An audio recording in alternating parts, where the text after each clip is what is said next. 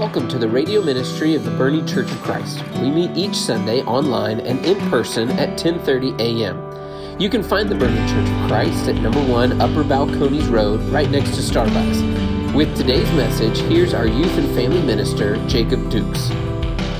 Mission trips have always been an important part of my life. From the summer after freshman year of high school, so the summer before I became a sophomore in high school, mission trips have always been super important to me, and I've loved serving in that capacity as well as in other capacities. And all of that has to do with my involvement in a local mission organization in the San Antonio area that I did for a few summers.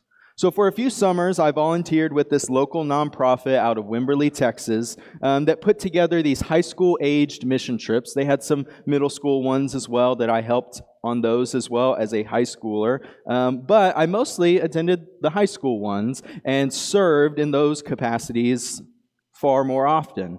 So for a few summers, I volunteered with this local nonprofit out of Wimberley, and we took trips every summer, and usually I'd take about 2 trips every summer. So 2 weeks out of the summer, we'd be serving in some small town, either in South or Central Texas. And we do all sorts of projects. The very first trip I took, we went to Uvalde, Texas, and one of the very first things is they had us take down the whole siding of somebody's house and put it all back up. Now, I can't imagine trusting a bunch of unknowing high school students to do such a big project, but they trusted us with that. We took up flooring, we took up sheetrock and put in insulation and new sheetrock. We built new roofs and we put tar down and put shingles down. We did all this stuff. We served in so many different ways. But the weird thing about it is because I did not grow up doing any of that until my sophomore year in high school. I don't consider myself handy by any means. I don't consider myself the type that is able to just fix anything that's broken in front of me. But I get by with YouTube videos and intuition. Yet, prior to this first mission trip that summer, I had little to no experience with tools of any kind, or really power tools. I'm just lucky, even to this day, if things get put back the way they came apart. And I'm sure some of you could appreciate that. Now, eventually, I would learn a lot more terms that had to do with construction or building projects. Terms like making sure something is plumb or flush, leveling something out, making it square, and all the different names for all the different types of wrenches that I still have not fully mastered. But there was one phrase that a friend of mine shared that always stuck with me. Something that always stuck with me that even to this day, it rings true in my head time and time again. And that phrase is, work smarter, not harder. Work smarter, not harder. And to this day, that phrase really embodies me when it comes to any project. Because typically how things go is I spend more money than I need to, buy all the parts that I don't need, and take apart pieces that really should have stayed together. I work harder, but not smarter. And I should be doing the opposite. 2 years ago, our youth group took a trip to Galveston, Texas for a mission trip of our own, and we served with an organization there called Galveston Urban Ministries. And Alan, Rich, and myself were tasked, along with several of our students, with a sheetrocking project. Now, Alan and I both had experience doing sheetrocking. We had done it in the past on several different projects, but neither one of us had really ever taken the lead on a project like this. But I always needed to remind myself, work smarter, not harder. In the end, we got the job done, and I think we did a fairly good job at that. But the hard part about leading a project like that for the very first time is that we, Alan and myself, were so used to taking direction from others that the thought of giving direction was pretty daunting. Therefore, when lacking the direction that we so heavily relied upon, we're at a loss of what to do next. In John's version of the events, something that Greg briefly read for us a little bit, in John's version of the events of the Last Supper meal, prior to Christ's arrest and subsequent crucifixion, the meal turns less of more of an institution of the Lord's Supper, something that we just partook of ourselves here in just a few moments ago. It turns into not so much an institution of this sacrament, but more of a farewell address, more of a goodbye. In John 13 through 16, in John chapters 13 through 16, Jesus delivers what some have labeled his farewell address to his disciples, and in some ways his farewell address to the entire world. And when we compare how John's Passover meal shows up in the Gospel of maybe Mark versus the Gospel of John, we see some of these nuances. So Mark chapter 14, starting in verse 17, it reads, "When evening came, Jesus arrived with the 12. While they were reclining at the table eating, he said, 'Truly I tell you, one of you will betray me, one who is eating with me.' And they were saddened, and one by one they said to him, 'Surely you don't mean me?' 'It is one of the 12, he replied, 'one who dips bread into the bowl with me. The Son of Man will go just as is written about him. But woe to that man who betrays the Son of Man. It would be better for him if he had not been born.' While they were eating, Jesus took bread. When he had given thanks, he broke it and gave it to his disciples, saying, 'Take it, this is my body.' And he took a cup, and when he had given thanks, he gave it to them, and they all drank from it. 'This is my blood of the covenant, which is poured out for many,' he said to them. 'Truly I tell you, I will not drink again from the fruit of the vine until that day when I drink it new in the kingdom of God.'" And now for the same story, just told slightly different in the Gospel of John. It was just before the Passover festival. Jesus knew that the hour had come for him to leave this world and go to the Father. Having loved his own who were in the world, he loved them to the end. The evening meal was in progress, and the devil had already prompted Judas, the son of Simon Iscariot, to betray Jesus. Jesus knew that the Father had put all things under his power, that he had come from God and was returning to God, so he got up from the meal, took off his outer clothing, and wrapped a towel around his waist. After that, he poured water into a basin and began to wash his disciples' feet, drying them with the towel that was wrapped around him. Now, both accounts of these meals, these Passover meals that Jesus shares with his disciples in his final days, both accounts of these share some very, very great key details, such as Judas's betrayal. But the nature of the gathering and the purpose behind it proves to be quite different. In John, Jesus goes on to explain to his disciples in somewhat cryptic language of the events that are about to take place, of his arrest, his death, and his resurrection, and why he must leave them. Now, shocked that their leader and teacher, the one who's been directing their steps for so long, shocked that he would be leaving them and that they cannot join him themselves, you can imagine the state of shock and despair on the faces of the 12, or at this point, the 11. You can imagine the state of shock and despair that would be sent into their hearts, into their very souls on that night. Now, I would imagine they felt hopeless, lost, and lacking any sense of where to go from here. When we lack direction, that's exactly how we feel. It's in our deepest, darkest moments in life that we can empathize with the disciples' feeling of despair and depression and anxiety as the Messiah is about to die. You know, maybe some of those deepest, darkest moments for us, maybe we hurt someone, whether it's with our words or with our hands, with our actions, or maybe we've hurt ourselves, or maybe we don't like very much about ourselves. Maybe it's when we find ourselves in some deep sin that we just cannot seem to shake, that just stays the same day in and day out. You are listening to the radio ministry of the Boerne Church of Christ. To learn more about us, please visit our website, boernechurchofchrist.org, or follow us on Facebook. Now, with the rest of today's message, here's Youth and Family Minister Jacob Dukes. Maybe we don't like or accept the trajectory of our relationship with the Father, Son, and Spirit, and it causes us despair.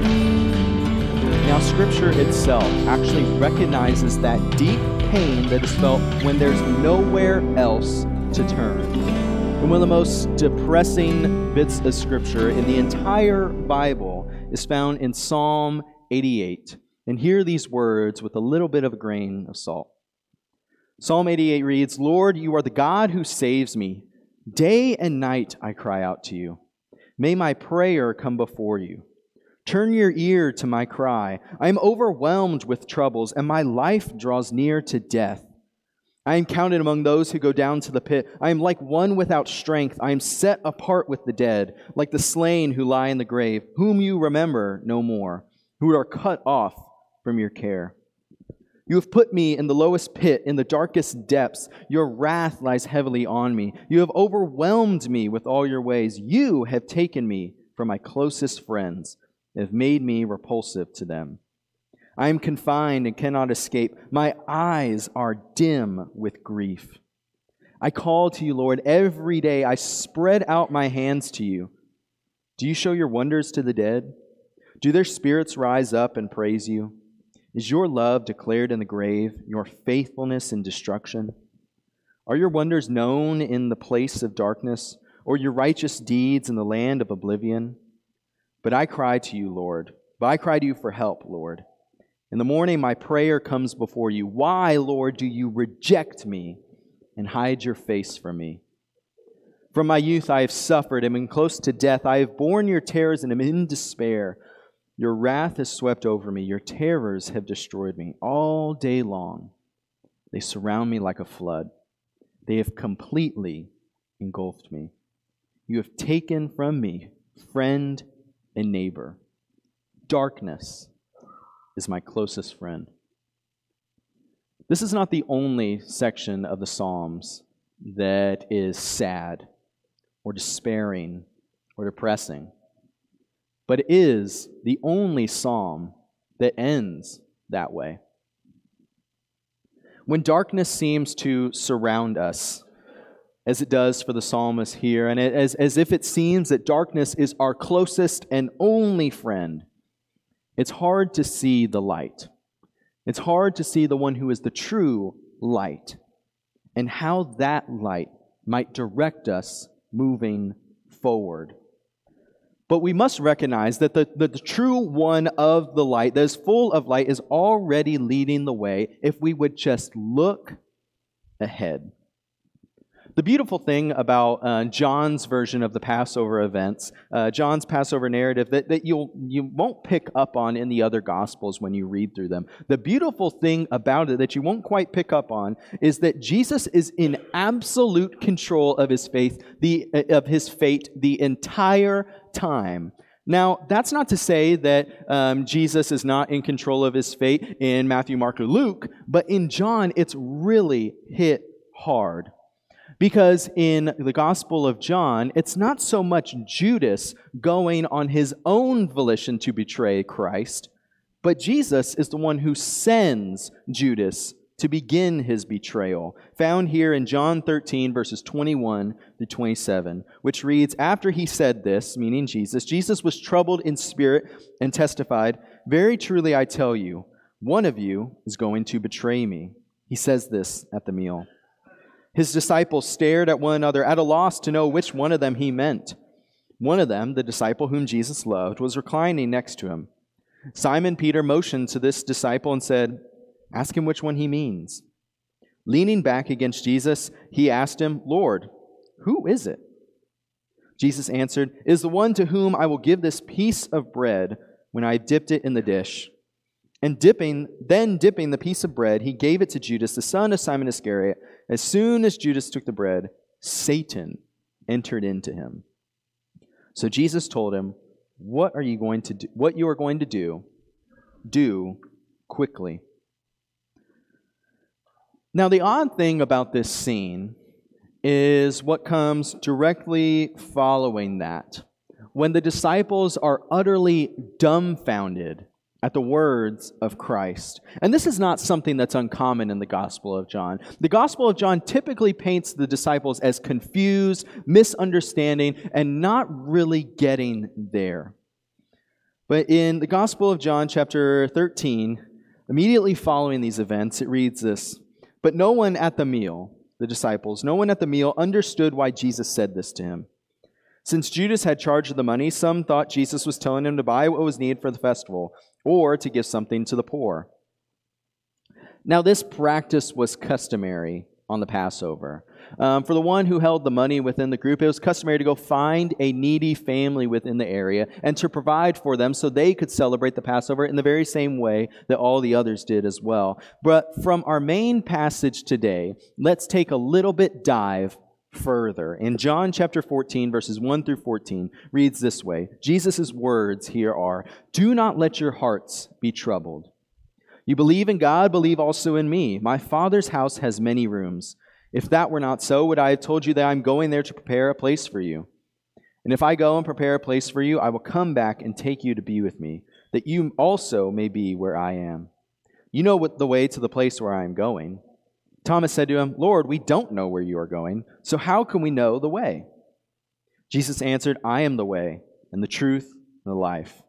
No one comes to the Father except through me. If you really know me, you will know my Father as well. From now on, you do know him and have seen him." Philip said, "Lord, show us the Father, and that will be enough for us." Jesus answered, "Don't you know me, Philip, even after I have been among you such a long time? Anyone who has seen me has seen the Father. How can you say, 'Show us the Father'? Don't you believe that I am in the Father and that the Father is in me? The words I say to you, I do not speak on my own authority. Rather, it is the Father living in me who is doing his work. Believe me when I say that I am in the Father and the Father is in me, or at least believe on the evidence of the work themselves. Very truly I tell you, whoever believes in me will do the works I have been doing, and they will do even greater things than these, because I am going to the Father. And I will do whatever you ask in my name, so that the Father may be glorified in the Son. You may ask me for anything in my name, and I will do it."